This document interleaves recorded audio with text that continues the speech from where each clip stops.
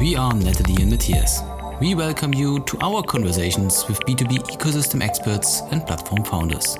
Our goal is to uncover what they learned and help you to launch and scale platforms, marketplaces, and business ecosystems. Enjoy!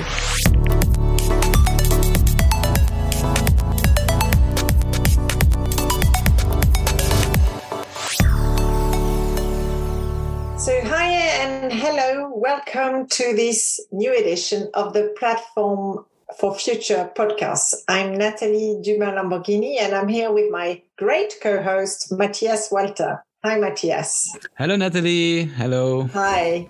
So today we're going to talk about the role of data in the future of travel ecosystems. And for this, we are very privileged to welcome Mr. Christian Warneck, who's the VP and Head of Airline Solutions for Central and Eastern Europe at Amadeus. And Amadeus, for those who might not know, is one of the top 10 travel technology companies in the world. Hello, Christian. Hello, Natalie. Hi, nice to have you here. So, we're going to, as I said, we're going to talk about the role of data in the travel ecosystems. When we talk about platforms generally, often we think about marketplaces and a bit less about data. And data can yet be a very powerful lever to evolve the business model or a business model towards a platform business model. And Amadeus is a perfect example of this and of this transition and how data was leveraged to evolve your business model. And you actually managed to establish yourselves as a really trustful data platform.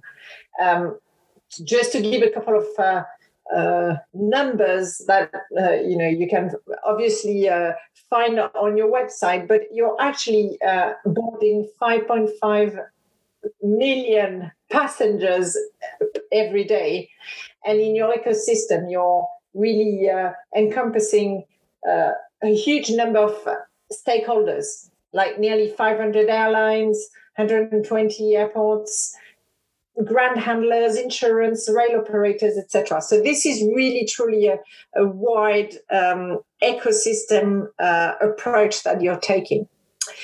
And in fact, I'm going to let you, we're going to, dive into the conversation straight away. And I'm going to let you give our listeners a bit of context about first how, Amadeus was created, maybe a little bit of the history of Amadeus. And then we'll, continue over.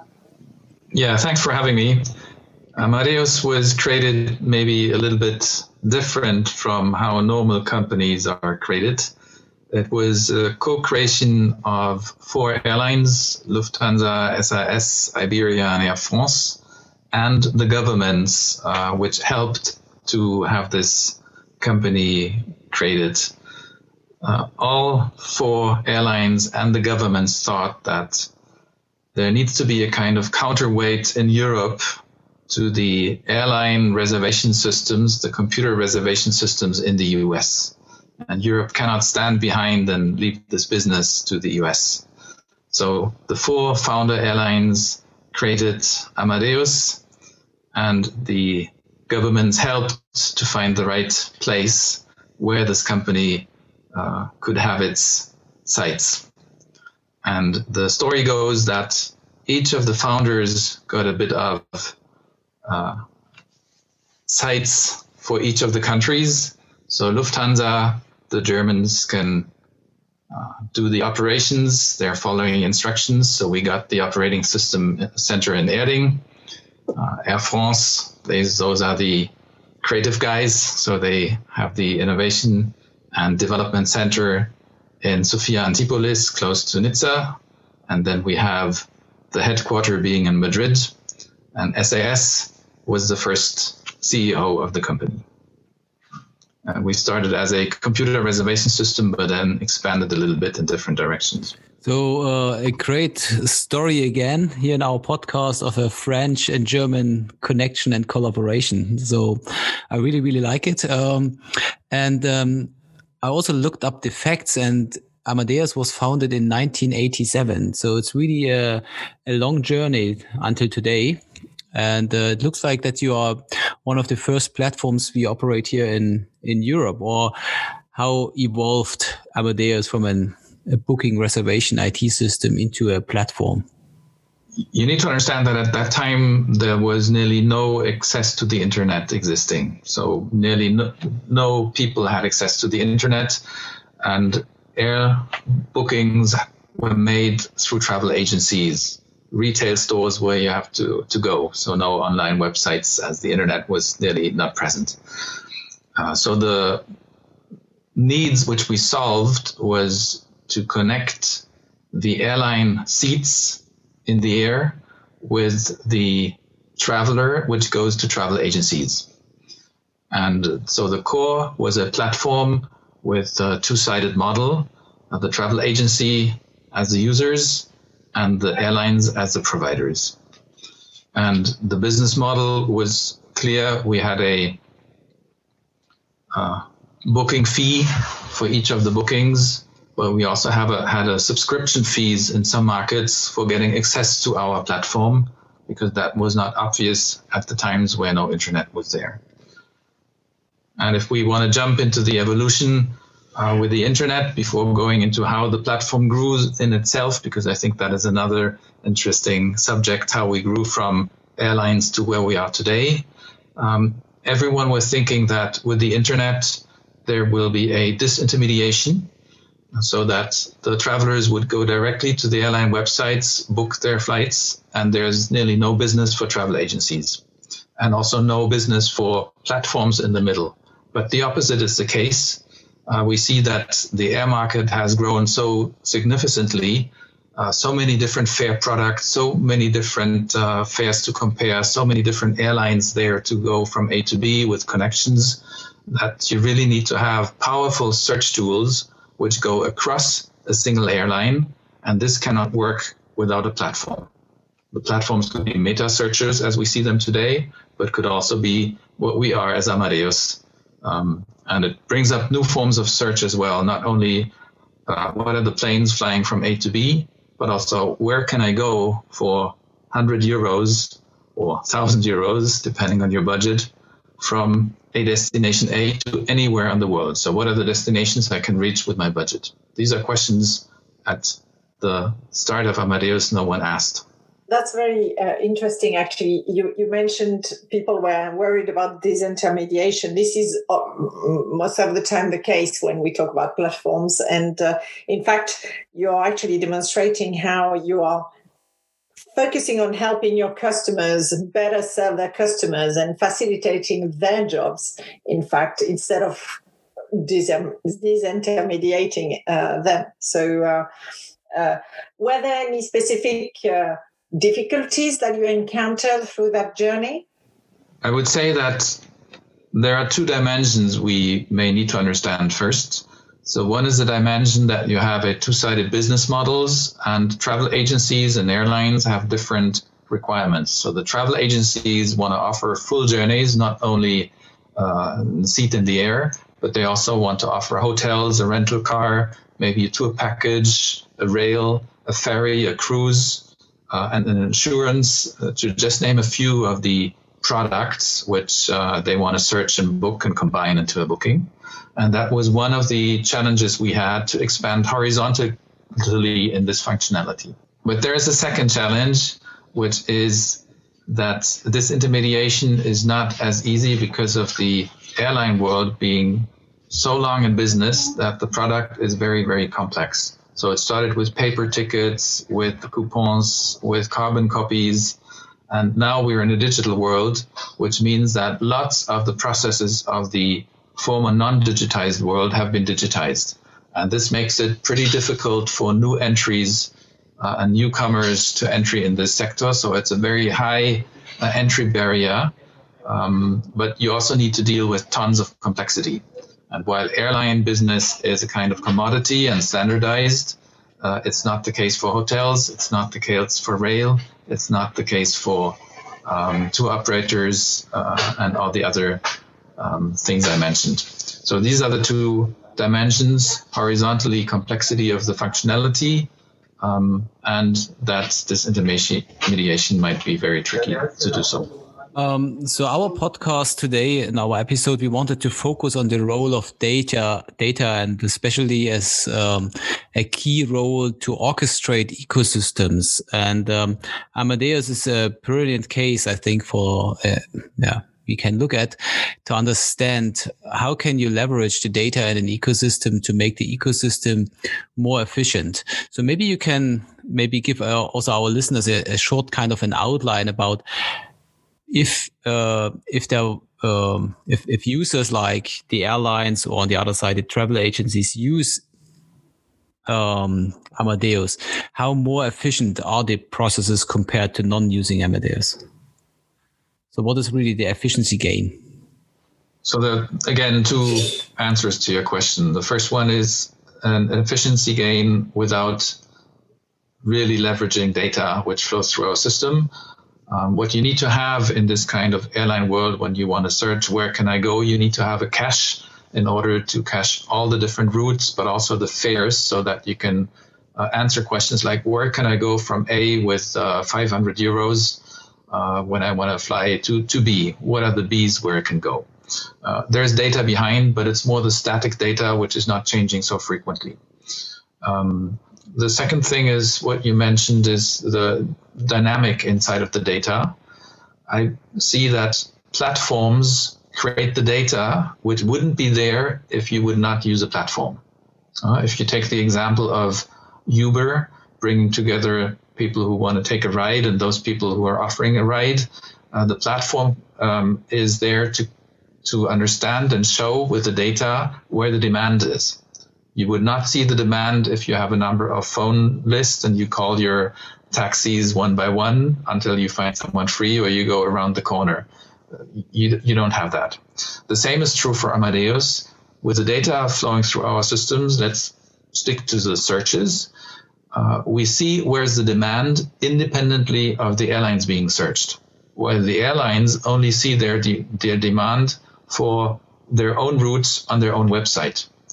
But wouldn't they benefit from data which we have in order to see where they could open new routes to fly to and compete with others, or see where's the demand, but it's complicated to get there because you need to have 2 stopovers in order to get from A to B. So this is an example from the early stages of Amadeus where data really brings in value for both sides, the searchers, the travel searchers, and the providers. Actually, sounds like, when we're thinking about data monetization, again, a bit like my previous comment on disintermediation, where you were helping the travel agencies instead of disintermediating them. Here, it seems also that if my understanding is correct, that actually travel agents and all the stakeholders of the ecosystems are also benefiting or able to monetize the data or the data insights that you are providing through maybe the provision themselves of better service or incremental offerings. Did I get that right? Can you maybe give a couple of examples? I think that there are 3 layers in data and data monetization, at least in our platform, which leads to different benefits for the 2 sides of the platform. The first one which you can do is you can aggregate the data in the form that you can sell it without disclosing some kind of details of one of your competitors. So one airline could sell and aggregate a set of data to understand where they self are positioned inside of the competition. This is certainly of value to them because that's one of the products which we have, and that's quite successful. And we have this product for a long, long time. The second dimension is that on this data, you can build features which would not be possible without the data. Revenue management is certainly an obvious example where you see the demand and then you can adapt your pricing based on that. You can also adapt your pricing based on what the competition is doing. A good example is a hotel. You can try to sell your hotel with cheap prices, so you're the first one to have your hotel fully booked. But the hotel next around the corner will have a little bit higher prices. And if they know that the demand for this destination and this holiday season is high, they would simply wait, sell later, but with a better profit and higher prices. Another example there is if you want to go on vacation and you have 2 kids, do you want to go in a hotel where only singles and couples are around and your kids are bored? Or do you want to know that the hotel is full of kids? Or the other way around, you're a couple without kids and you don't want to come into a hotel where the pool is full of crying kids. So this is data which flows through our system. So we can offer a feature that you can search if this is a children-rich hotel in this week. You don't care about other weeks. You want to care only about the week where you travel. And this is data which we have. The third dimension I see is that everyone needs to build up this data pool by themselves for their own channels. And what we can do is we can help airlines to take the data which they get from our IT systems, like the passenger boarding, the load factors of the plane, those kind of things, and combine it with data which they get through their own direct channel, their internet website. And then based on this data pool, we can have events. The data change is an event, and an event can trigger an action. So they can build up systems by themselves in a way that hasn't been possible before, because now we have big data, now we can handle big data, but now we can also stream data and have the dynamic and fluctuation in the data handled, create events on top of it, and do actions. And this is a field where we have offered a product for that quite recently, and it's a kind of innovation platform in itself because it's built for innovation on top of it by the users themselves. Yeah, this reminds me, those dimensions you described reminds me on our value stack we have for platforms, and the middle layer we have, or the middle component of the stack is the intelligence layer. And here we also see those dimensions about first, in the low maturity, you can kind of exchange data, aggregate data. But if you build up more higher maturity levels of intelligence, then you take the data, create insights, and you trigger behavior. So it sounds a little bit also what you have went through and have built up as value propositions to your users and customers. One tricky part always around data is owning the data. So people really have kind of concerns about dealing with platforms because they think platforms try to store data, own the data, and maybe misuse the data they have. So how is Amadeus also handling this topic of data ownership? And you always need to find the right balance between what kind of value I can provide and how much data I need to own and how much open I need to be. Maybe you can also elaborate on that. Yeah, I would also put it on 2 dimensions. One is that you have the plain raw data, which contains personally identifiable information, like the passenger name, maybe even the passport and the birth date. So this is definitely data which falls under GDPR and which needs to be highly protected. And we see that this data, even though we have solutions to collect a customer database, that is data which we would consider as the data belonging to, I stick to the example of an airline, but the same is true for hotels or for a tour operator. If there's a booking done on the system, the data belongs to them and they can build up their customer database, even though this product of a customer database comes from us. So that's their data, and we don't give visibility to this data to any other of our customers. So that's data which flows through our system, but from my perspective and from our perspective, it belongs to our customers. But then you can take data and aggregate that to a level which would not be possible by each of the customers themselves, as I explained before. And this is data where I believe the true value comes in. We have the principle that we say all of the personal data belongs to our customers, and they are the master and control what they would like to store, what they would like to see, and how to access it. But the aggregation, the kind of meta layer, is creating an enormous value in addition, and that cannot be done by themselves. So this is data which we monetize and share for the advantage of our customers too. And when we talk about big pools of data, we then go on to talking about artificial intelligence a bit logically. And maybe can you give us some insight of what is the role of AI for Amadeus, or maybe more widely, how do you see AI being used in the industry, or in the future could be used in the industry? I can give you maybe 3 examples on where AI is successfully used in Amadeus. Before I do that, my principal thinking on big data and AI is that they're kind of complementary. We had to master big data early of this century in order to be able to have artificial intelligence, explicitly neural networks, being trained with this big data. And the artificial intelligence or neural networks, if I want to stick to this part of artificial intelligence, is in principle doing nothing else than classifying data and finding patterns inside of that. It's classifying and separating the different patterns which you would not see because it's so much data there.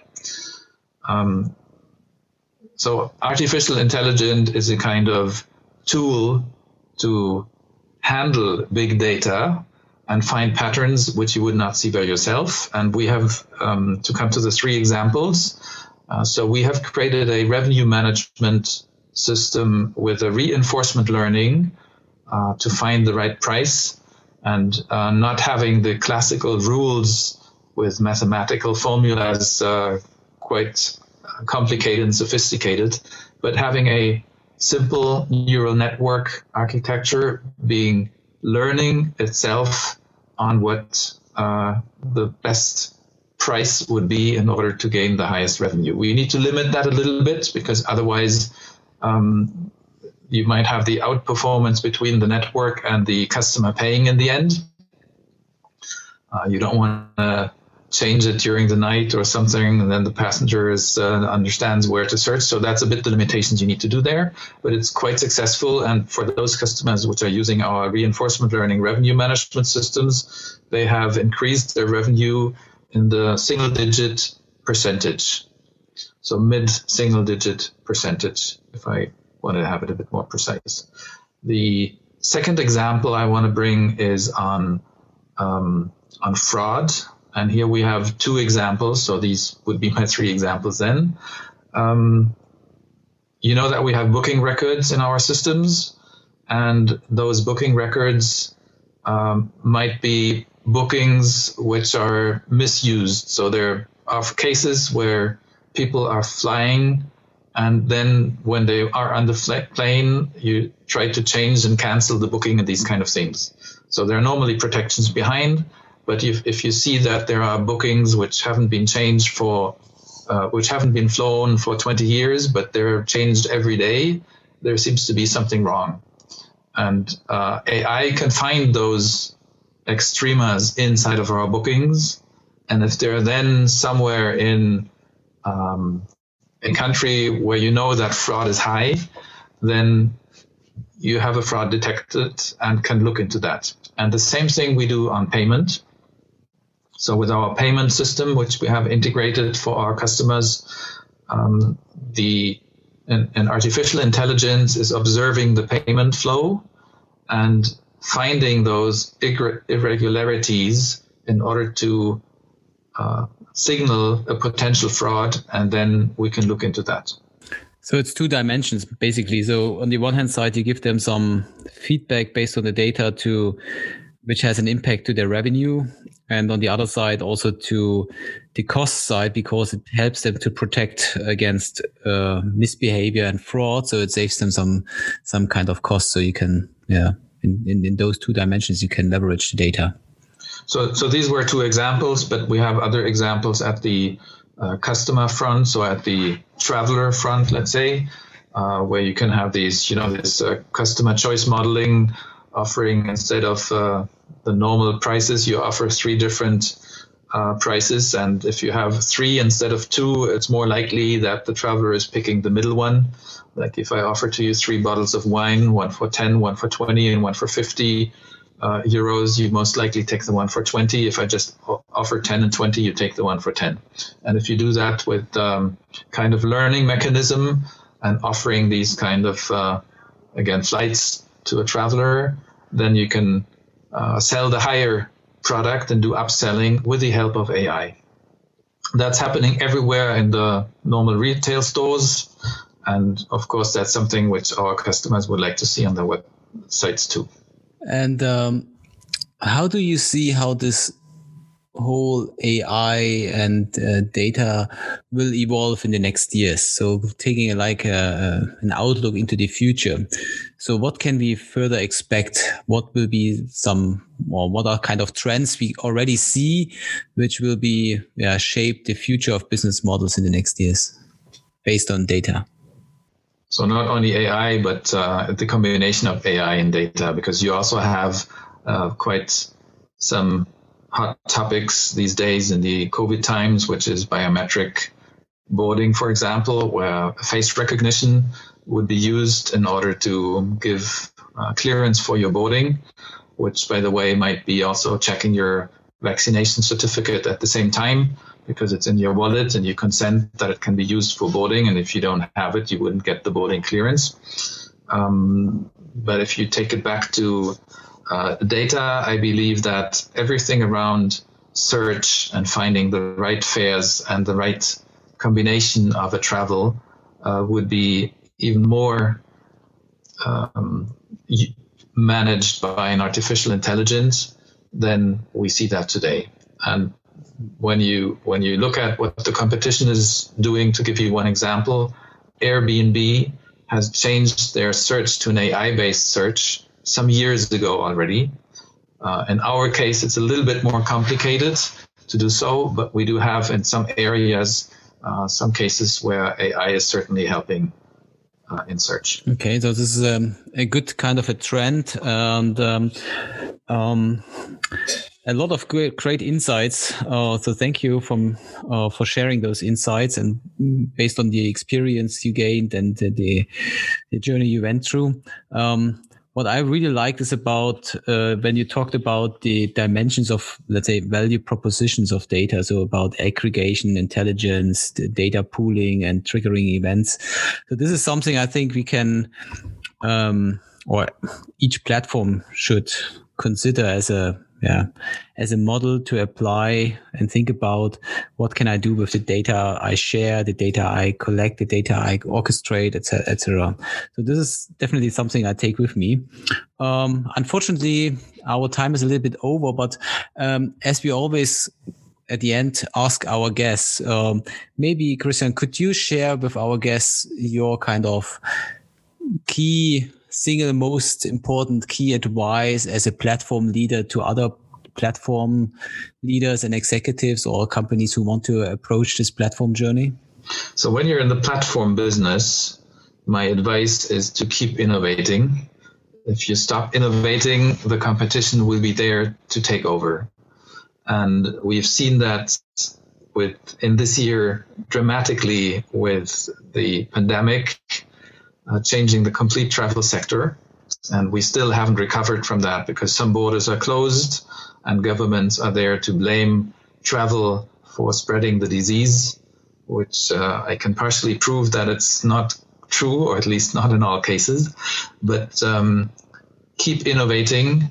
And whenever things change from the outside, like this pandemic, you need to innovate even more and even faster. And when you have a platform which is constantly innovating, you don't get fat and tired, and your platform will evolve and you stay ahead of the competition. I love this advice. Thank you very much. Thank you. Yes, I like it too. Thank you very much, Christian. And we also wish you all the best, especially the whole travel industry, how to deal with COVID and that it will recover very soon. And also with the aspect of sustainability, that let's have maybe not a complete return to all the flights. Maybe we can reduce some of the unnecessary flights, but at the end, we all want to travel and we all want to visit other places in the world. So hopefully we can back to a kind of a new normal very soon. Christian, thank you again very much. Thank you very much for joining our conversation, and maybe we can have another conversation in 1 or 2 years and see how everything went on. Thank you very much. My pleasure. Thank you very much. Thank you, Christian.